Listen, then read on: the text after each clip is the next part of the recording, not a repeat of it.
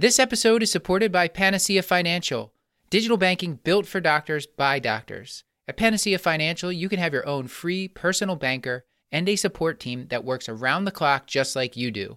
Open your free checking account today at panaceafinancial.com. Panacea Financial, a division of Sona Bank, member FDIC.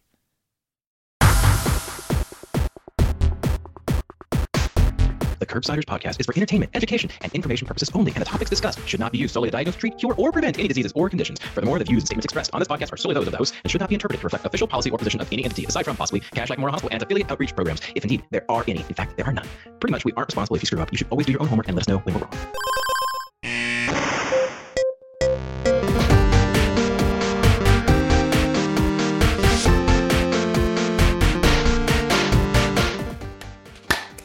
Paul, I love the clapping there.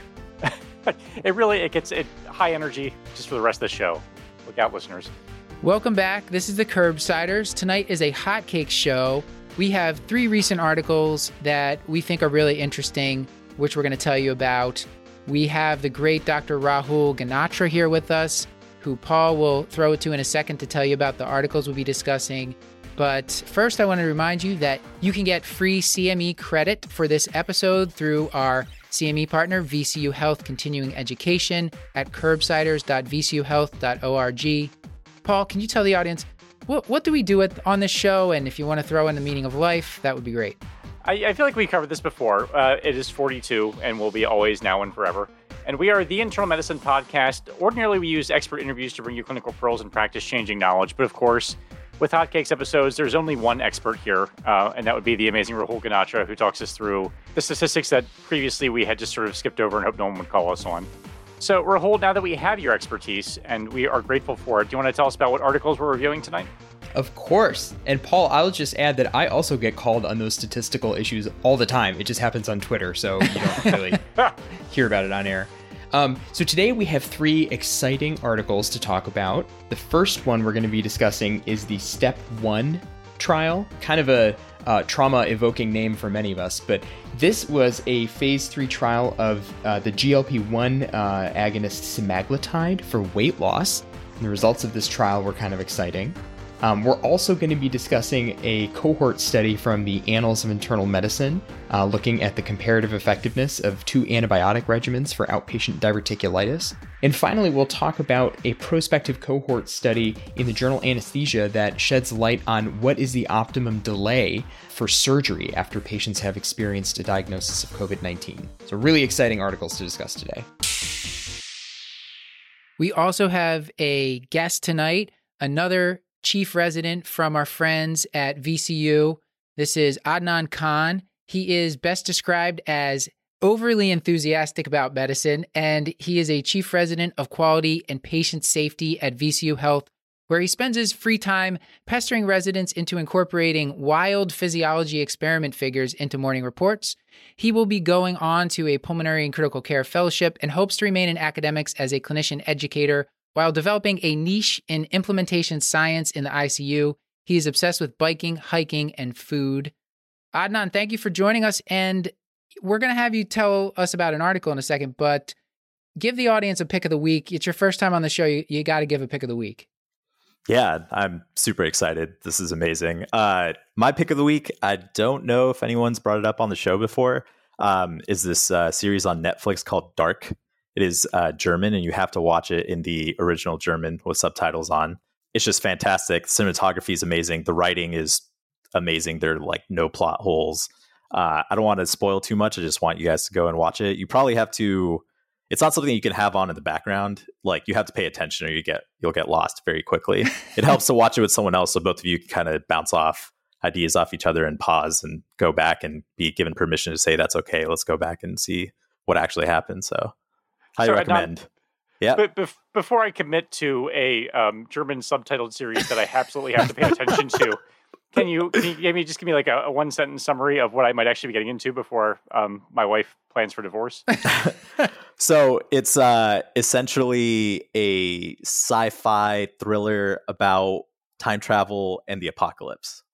How about that? All right. Okay. See, There you go. Now that sounds less grueling than just Yeah. Going in blind. Great. I believe somebody recommended this on the show, and I don't want to insult the guest, but I can't remember who it was, but it was someone cool, very cool, that recommended it.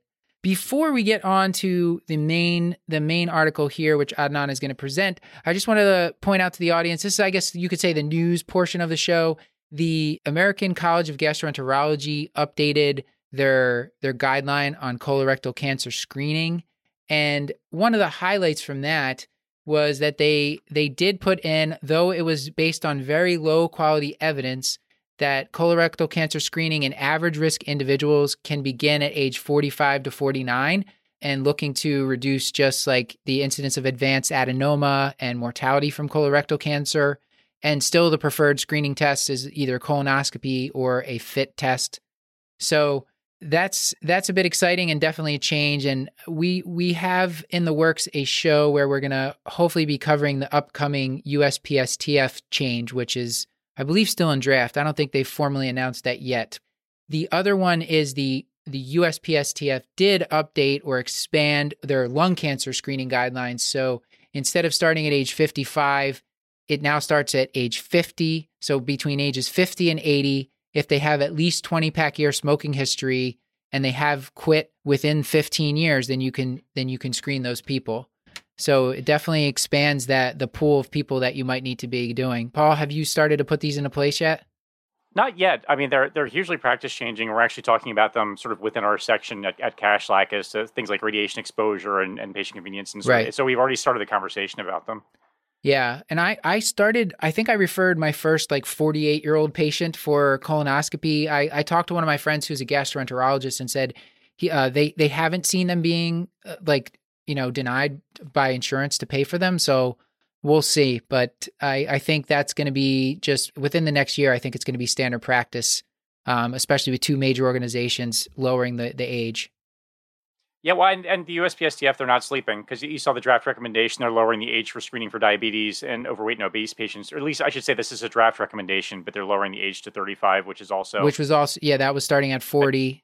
And so now it's, So they just don't sleep. They've had a big couple years here. I like it. And they're all volunteers, Paul. Bless these people. God bless them. Thank you, USPSTF. Yeah, one thing I learned from the USPSTF episode you guys had recently was I previously thought they always took the cost benefit analysis into account, but they don't include cost whatsoever, actually. No, I had no idea either. It's just, benefits greater than harms, and that's what they do. So it is, there's so much to learn about that. We will be doing more episodes on updating guidelines.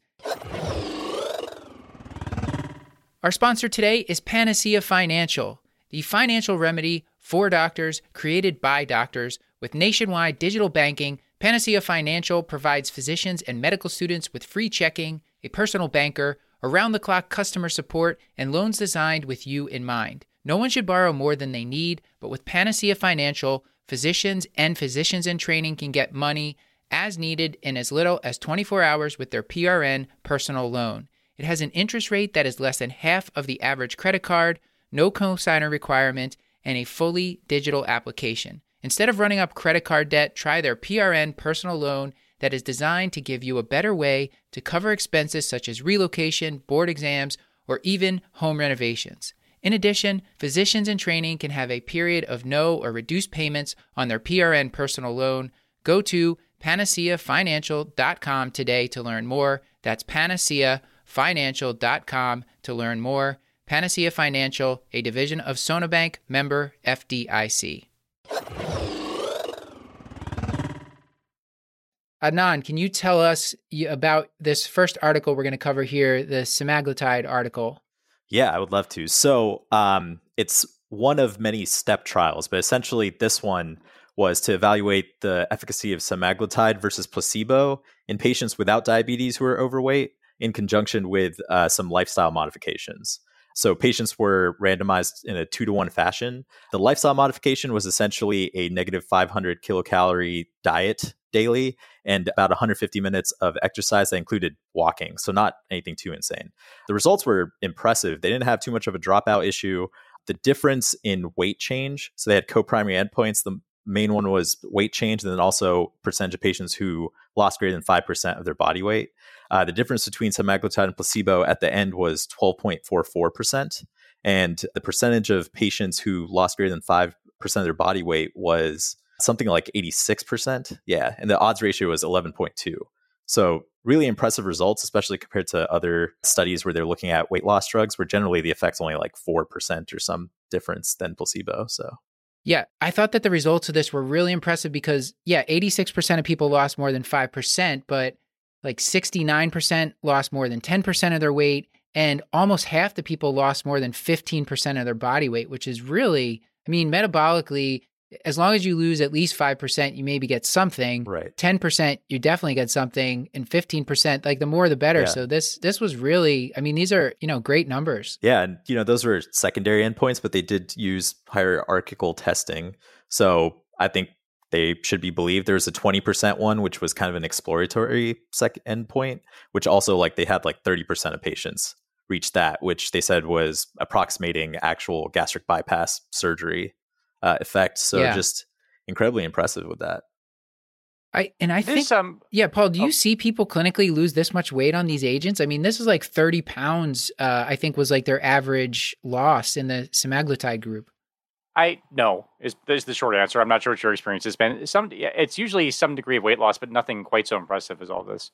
Are you guys prescribing What has your experience been? Are you guys prescribing this like, for weight loss itself in patients without diabetes? Or I know liraglutide was approved, but I don't know about this specific like formulation. I don't know that any of them were FDA approved for weight loss alone. And I feel like that's what this trial was leaning towards, because I've only seen this in patients with diabetes. I guess liraglutide, it was. I know that one was approved for weight loss, but I don't think any of the others were. But I think a lot of people, if you're treating diabetes, just practically speaking, you say, well, look, you have diabetes, you're on metformin and lifestyle changes, but we're not doing well. Let's add this agent, which might help you lose some weight. And I'm just using whatever's on formulary, which it varies based on where you are. So Rahul, this was a positive trial. So can you remind the audience, like, how do you think about when you see a positive trial? We have to be skeptical of things, right? So what do we need to ask ourselves? Yes, absolutely. Reasonable skepticism while avoiding critical appraisal nihilism. That sums up the entire objective. So what I usually do when I'm appraising a positive trial is I'm looking for sources of a type 1 error, things that could make this a false positive finding. And that could be either chance or bias. And there's, kind of an infinite list of things to go through. So the usual thing that I start with is by looking at the protocol. If the primary outcome is the same in the paper as what was originally specified, that's one way you have of kind of comforting yourself that the primary outcome was not changed as a result of any interim analyses. Now, that's not to cast any aspersion, on the trialists at all. It's just an important thing that, we as readers and consumers of the medical literature should be comfortable with doing. And if you do identify changes to the protocol, just looking for an explanation why that change was made. And very often authors will clarify in the manuscript why a protocol amendment or change was made. And fortunately, in this study, the primary outcome in the paper was the same as the primary outcome that was initially specified. Yeah, I think we had covered one previous trial where they changed the primary outcome several times, but we talked about that. We felt it was warranted. Rahul, you had mentioned earlier this 2-to-1 randomization. Why do they do that? Is that a good practice? So that's a really good question. Why do anything other than the sort of standard 1-to-1? I admit this is kind of hard for me to just anticipate and think about why this would be better. So I had to do a little digging to understand this. So as you can imagine, having patients randomized in a 1-to-1 ratio is kind of the most statistically efficient way to conduct a randomized trial. So you need to have a good reason to deviate from that. One reason why trialists sometimes deviate from the 1-to-1 is that it may make recruitment easier if the treatment is perceived to be beneficial. Now, it really shouldn't be perceived to be beneficial because if we're doing a randomized trial, there should be clinical equipoise about whether or not it helps. So that's probably not the main reason. Another reason is cost. If the placebo arm is cheaper, then it may be more inexpensive to do the trial if you randomize more people to the placebo group. I don't see that done very commonly. If you expect that there's going to be a lot of dropout in one arm, that's another reason to randomize in a higher ratio than 1-to-1, so that you can sort of account for that. But I think one of the most useful observations about randomization ratios other than 1-to-1 is something we've talked about on the show before, and that's that most phase 3 trials are thought to be underpowered to detect adverse events from a study drug, particularly if the study uses a run-in period in the beginning, right? Because people who can't tolerate the drug are gonna drop out. But if you have a trial like this one where more people are getting the study drug, that's going to increase the number of adverse events that you will see in the trial.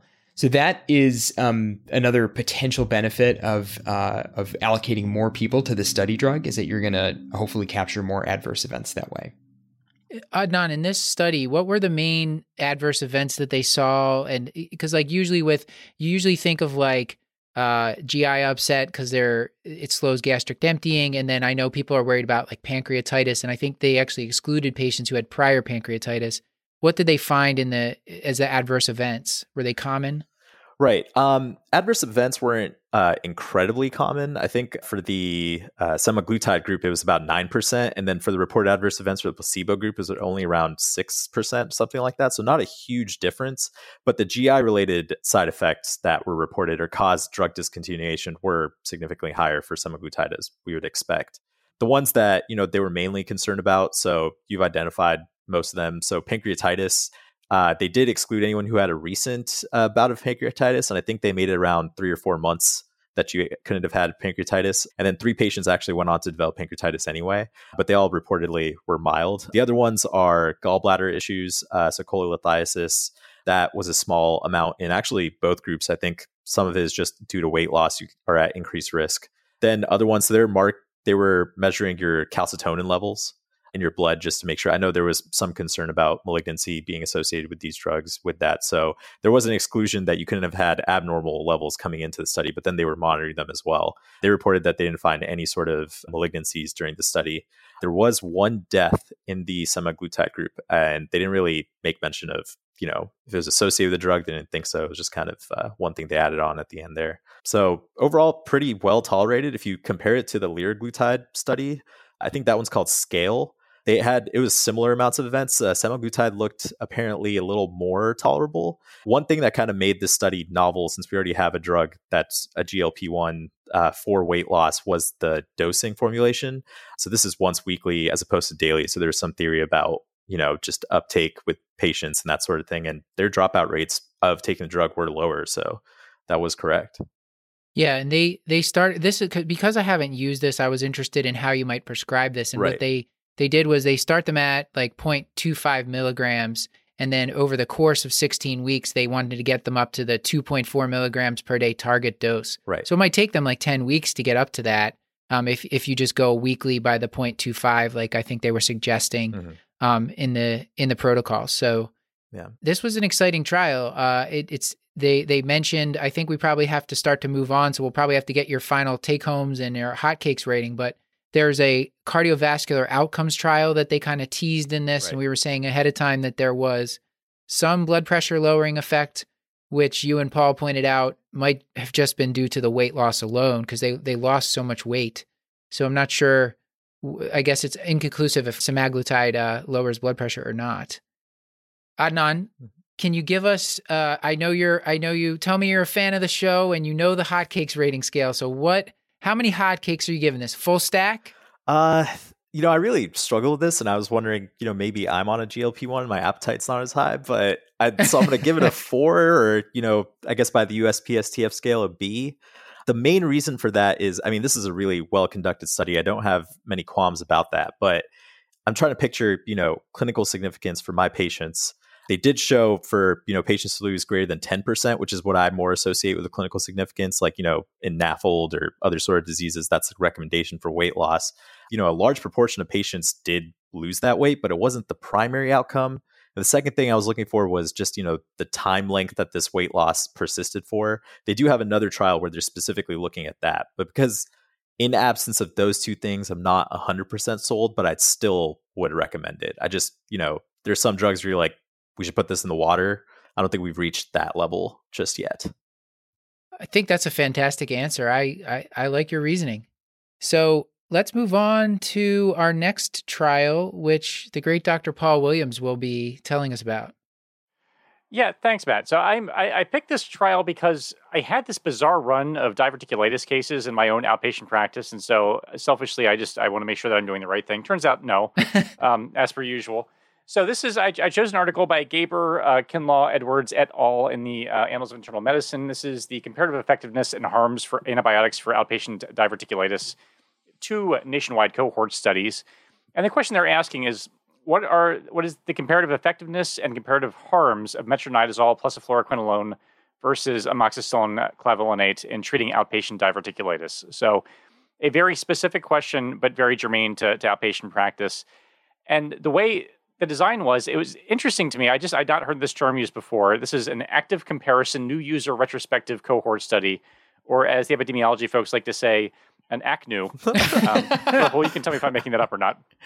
That's legit. Okay, great. See, I did a little bit of homework. That's as much as I've done. I don't know anything else about them. But basically, and I do want to ask Rahul about this type of study and sort of what it gains us. But before I do, I'll just kind of give you the overview of what they looked at and how they did it. Basically, this was done via data mining of 2 large data sets. They looked at the IBM Market Scan Commercial Claims and Encounters database, otherwise known as IBM Watson Health, otherwise known as Skynet. And they looked at longitudinal data on a cohort of patients enrolled in private employer-sponsored insurance from 2000 to 2018. And a big old number of patients. This is 119,521 patients they looked at. And then they also looked at a 20% random sample of Medicare claims with longitudinal data. And the beneficiaries had to be over the age of 65, obviously, or have disability or end-stage renal disease to qualify for Medicare, ranging from 2007 to 2015. And this was a data set that included over 20,000 patients. And all these patients had to have insurance so they could actually do the appropriate data mining in the year prior or 14 days after the diagnosis. And they also excluded patients who had diverticulitis-related diagnoses codes in the past year, or claims or codes associated with immunosuppression. And I guess I'll stop there. So they're looking at these 2 different data sets of these 2 different groups, and they basically, what they did was looked at antibiotic fills after a diagnosis of diverticulitis was kind of abstracted from the record, and then waited 14 days, and then looked to see for outcomes. And the outcomes they were interested in were inpatient admission for diverticulitis, need for urgent surgery, C. diff infection, or also elective surgery within 3 years of diagnosis. And I guess I'll sort of start there and ask Rahul if I missed anything in terms of the design, if you could talk a little bit about this ACNU and what it's gaining us. Yeah, I love this term. We have to somehow find a way to attribute this to you, Paul Williams, 2021. I'm going to make you an ACNU t-shirt, Paul. Fantastic. Yeah. No, the only things that I will say about that is one thing that you pointed out in the description of the design is that this was a retrospective cohort study. And so this was not a randomized trial in the way that we're used to thinking about assessing the effect of medications. But the authors did incorporate some features to try to emulate a randomized controlled trial. And that's what's meant by the new user in the active comparator design. So I'll try to unpack that just a little bit. And I will say I am by no means an expert in the design of observational studies for pharmacoepidemiology. There's many more people who are more qualified than I am to talk about this. But with a sort of layperson's understanding in mind, what the active comparator part means is that rather than comparing either of these medications to placebo, we're comparing treatment A to treatment B. And so this allows us to make concluding statements like this drug is X% better than this other drug with regard to some outcome that we care about. In this case, it was diverticulitis-related complications. What it doesn't allow us to conclude is this drug is X% effective at treating disease, okay? Because to make a statement about how effective something is, we have to, compare that to the alternative, which in most cases is placebo. So that's what's meant by the sort of active comparator. It's comparing, in this case, metronidazole with the fluoroquinolone versus amoxicillin clavulanic acid. Now, the new user design, I understand slightly less well. And basically what they tell us in the paper is that they excluded patients who had filled a prescription for either of the 2 study drugs within, I think, the preceding 6 months before this. And there's a couple of reasons to do this. Somebody who has been on, the theory being that somebody who has been on one of the study drugs before may be different than a patient who has started on one of these study drugs for the first time. Okay. And as a way to try to exclude that heterogeneity from the study population, if we limit the study population to people who are newly prescribed a medication, that's the theory with that. And I would welcome any listeners writing in or tweeting at me with a more nuanced understanding of that, because that's something I've kind of struggled with for a long time. And I would love to improve my understanding of that. They probably just didn't want somebody that had like, a group of patients that were having these recurrent flares of diverticulitis in a short period of time. And that's probably not the patient you're looking for. Maybe that was what that was about. Well, that's definitely the case in this paper, Matt. Yeah, because they had excluded patients who had ever had diverticulitis before. Yeah. And using administrative data, some people are going to slip through the cracks. We're not going to know about everybody who's had diverticulitis, but that is one feature of the design of this study that is in line with the new user design. Yeah, so my take-home point from this study, it basically looked at like a younger group of people who had private insurance and an older group of people who had Medicare. They were over 65, and they really didn't see a big difference in harms or treatment failure with the fluoroquinolone-based regimens versus the amoxiclav.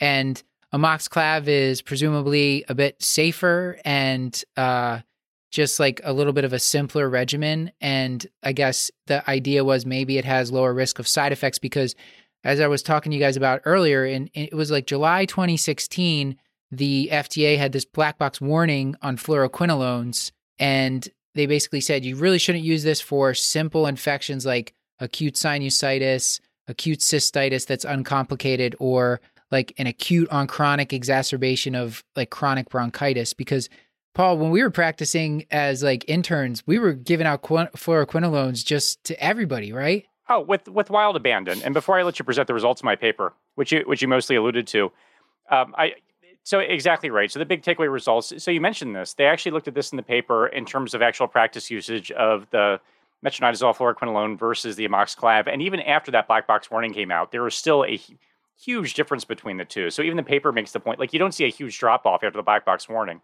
So we were still using, particularly metronidazole fluoroquinolone combination. Actually, they mentioned the paper was used 89% of the time in the market scan cohort versus 87% of the time in the Medicare cohort. So used way, way more for no real compelling reason, even after that black box warning came out.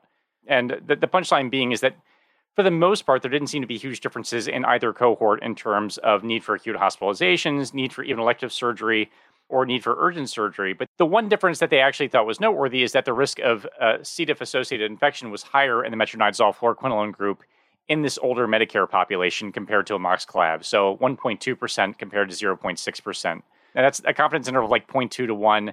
And they calculate a number needed to treat to harm, calculated as 167. So you would have to treat, if I understand this, and please correct me if I'm wrong, Rahul, 167 patients with metronidazole and a fluoroquinolone rather than amoxiclav to cause one case of C. diff-associated infection. Am I understanding that number correctly? Yes. And the only thing I will add is that refers to the period of 1 year. So it is 167 patients treated with fluoroquinolone metronidazole, as you said, over 1 year to have one additional C. diff infection. Great, thank you. Exactly. Adnan, we were talking about Paul and I becoming we're solidly mid-career now, Paul. Is that right? Maybe feels like it. I still consider myself early career. Okay. We're late early career. That's perfect. Adnan, you're finishing up your training. You're a chief resident, or you finished your training. You're now a chief resident. The fluoroquinolone use, is this something that you were counseled about, like during training, like watch out for these things? Or are you still seeing people use them a ton? It's definitely decreased a good amount. Everyone is very aware of the black box warning and also the effects just on resistance patterns, especially with ciprofloxacin. So that was more the argument against using it, especially for like UTIs and things like that. But they still are being used because there's still some suspicion about, just the sheer rates of some of these complications, especially the more serious ones. I think like, the aortic complications, that sort of thing. Yeah, they're reported and it's a black box warning, but we're kind of used to that with other medications where you don't really see it that often. So it's kind of sure. If we can avoid it, we will, but it's not an absolute sort of thing that you're avoiding. Yeah. I think what Paul and I were talking about is just like someone had a simple UTI, they're just like, give them Cipro. And that's, 100%. No longer the case. So Paul, I think we're at a point here. Did you want to give a Hotcakes rating? I mean, never. But I mean, as we become less arbitrary, I become more excited about it. So this is getting a half stack or a B rating for me. Because I think it is practice changing. I think it answers an important question. I feel better about prescribing amoxicillin because it seems to be safer, particularly in a population that tends to get diverticulitis. And I really, I know that we get sort of hung up on randomized control trials as being just the absolute pinnacle of research. But I think how thoughtful and well designed, this felt almost like an archaeology dig where they're actually, the way they sort of put pieces together to actually create the picture that you need to see to examine the evidence, I thought was really kind of interesting and compelling. So it has the limits of sharp minding studies. You can't really get a sense of the clinical picture just by abstracting diagnoses. And also, I'd be interested to know everyone's thoughts. Everyone in this study was insured and had been insured for a full year. And I feel like that's a certain background protoplasm that might be different than a lot of the patients that I see. But I even having said that, I don't know that would skew the way I would treat patients all that much differently. So I think it's a good study that changes my practice. So it's getting a half stack for me. I totally agree with Paul on this one, and I love the way that you couched it as, we're used to thinking of randomized trials as being the gold standard for evidence, but this is a good illustration of asking yourself, how good does the evidence need to be in order for me to make a decision not to use a fluoroquinolone? And in this study, we are seeing the absence of a signal for increased treatment failure with a viable alternative. So in my book, you don't need a randomized trial to demonstrate that. Yeah, I guess my one reservation with the study, and I think Rahul, you just kind of addressed it, was, I'm thinking of my practice with diverticulitis. I don't often prescribe antibiotics, or I just feel like the diagnosis is kind of vague, like maybe based off some CT scan finding or something like that, So they kind of went off what is put in the chart, and in my experience, it's not always necessarily accurate. But the argument against that is this is giant populations, and it does reflect our current practice, even if the actual diagnosis may not be accurate and you're not seeing any real difference in any sort of benefit. So yeah, I guess I talked myself out of it. Or Rahul did, I would say.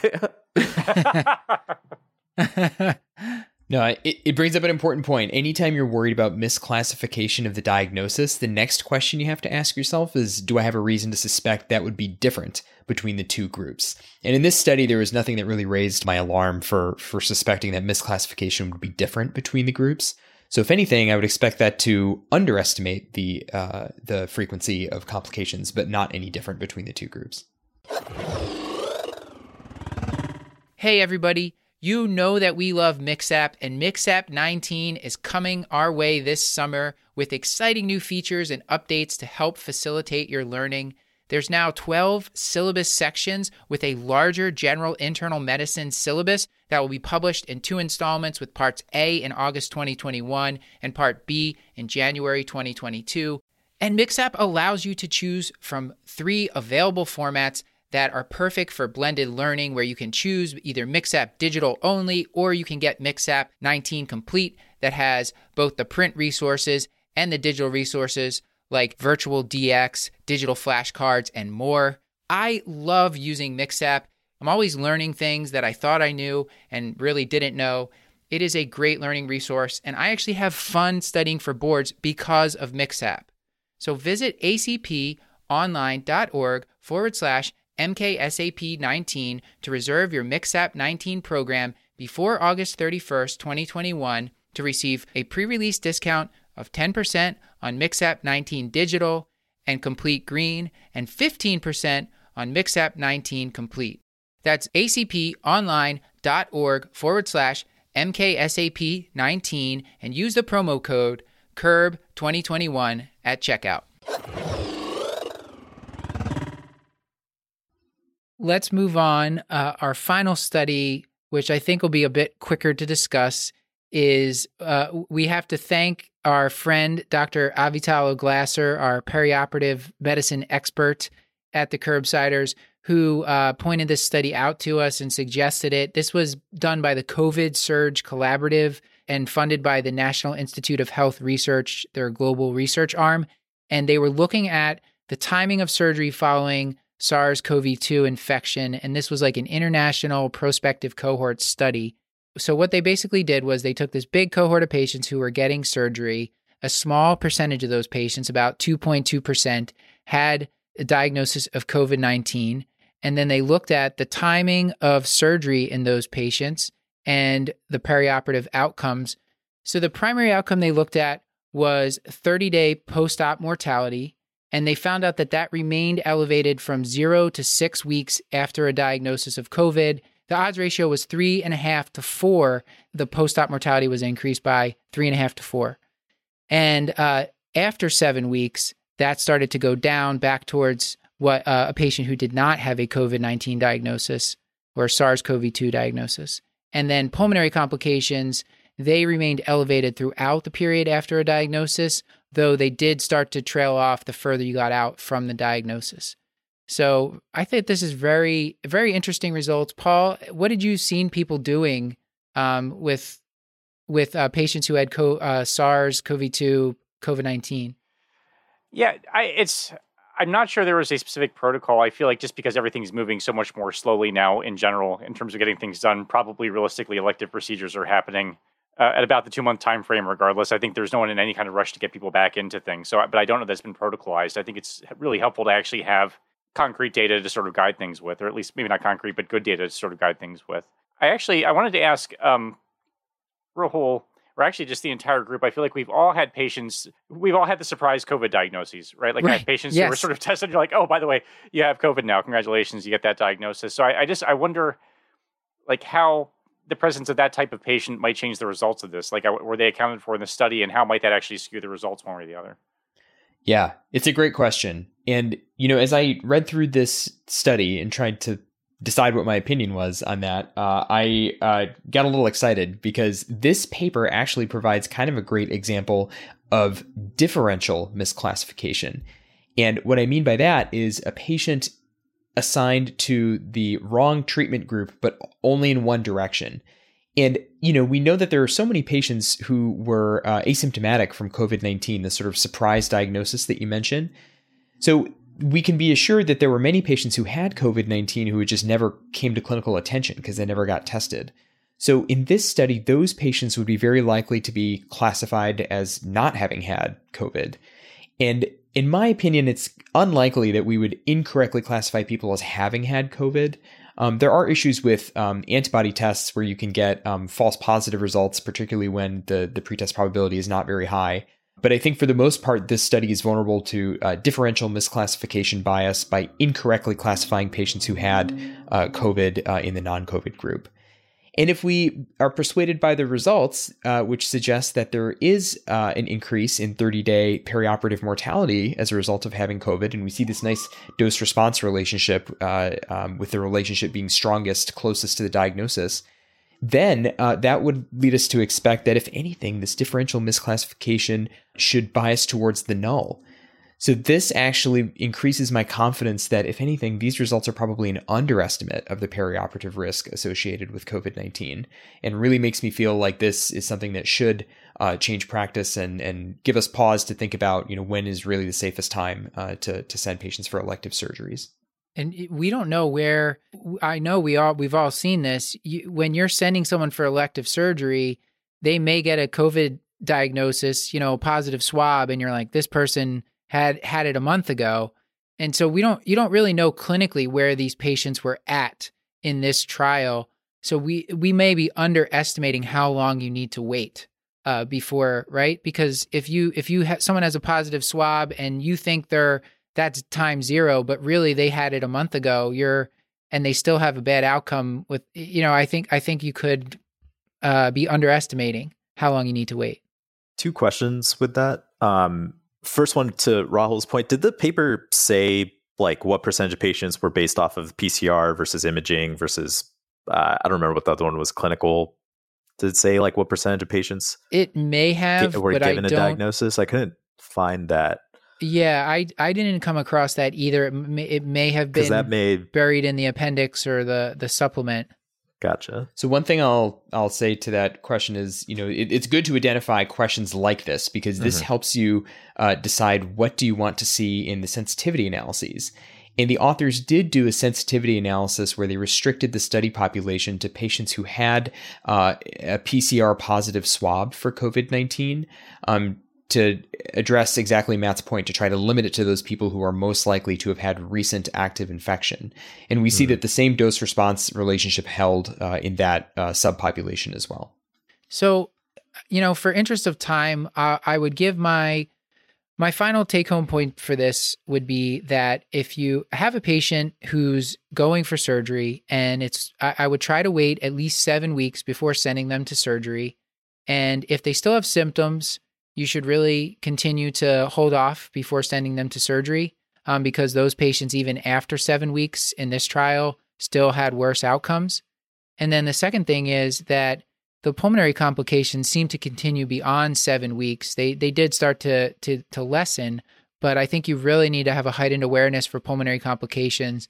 And Dr. O'Glasser told me that she thinks this will be practice changing. She thinks that especially her anesthesia and surgical colleagues are aware of this, this paper, and will be trying to really minimize harm by trying to avoid the pulmonary complications and, of course, obviously 30-day post-op mortality.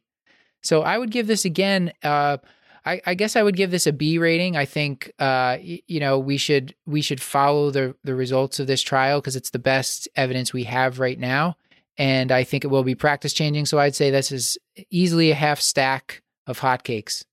Maybe a pat of butter? Maybe a pat of butter, of course. Rahul, before we get to the outro, did you have any other things that you thought were important that we needed to mention about these 3 trials we've discussed tonight? Yeah, I was really excited to have us discuss a high-quality, well-designed randomized controlled trial. And then in addition to that, we have 2 well-designed cohort studies. And it's always worth remembering why randomized trials are so important, and why randomized trials are kind of the cornerstone of how we make decisions in clinical medicine. In situations where you can't do a randomized controlled trial, you have to ask yourself, are there things besides the treatment of interest that are different between the 2 groups? And in a paper that you presented, Matt, about the timing of surgery after COVID-19, we see in the paper that patients who got COVID-19 were more likely to be sicker and have more comorbidities than patients who didn't have COVID-19. And Paul, in the paper you discussed on patients treated for diverticulitis as an outpatient, there were some important differences between the 2 groups, like how often they underwent abdominal imaging, which could be related to how sick the patients were, differences in presentation. So both of these papers used a really common and important to understand method called propensity matching. And, you don't have to know the nuts and bolts of propensity matching, but what you do have to ask yourself is, in any study that's not a randomized controlled trial, how are we attempting to ensure that the study populations are as comparable as possible? And propensity matching is a really common way to do that.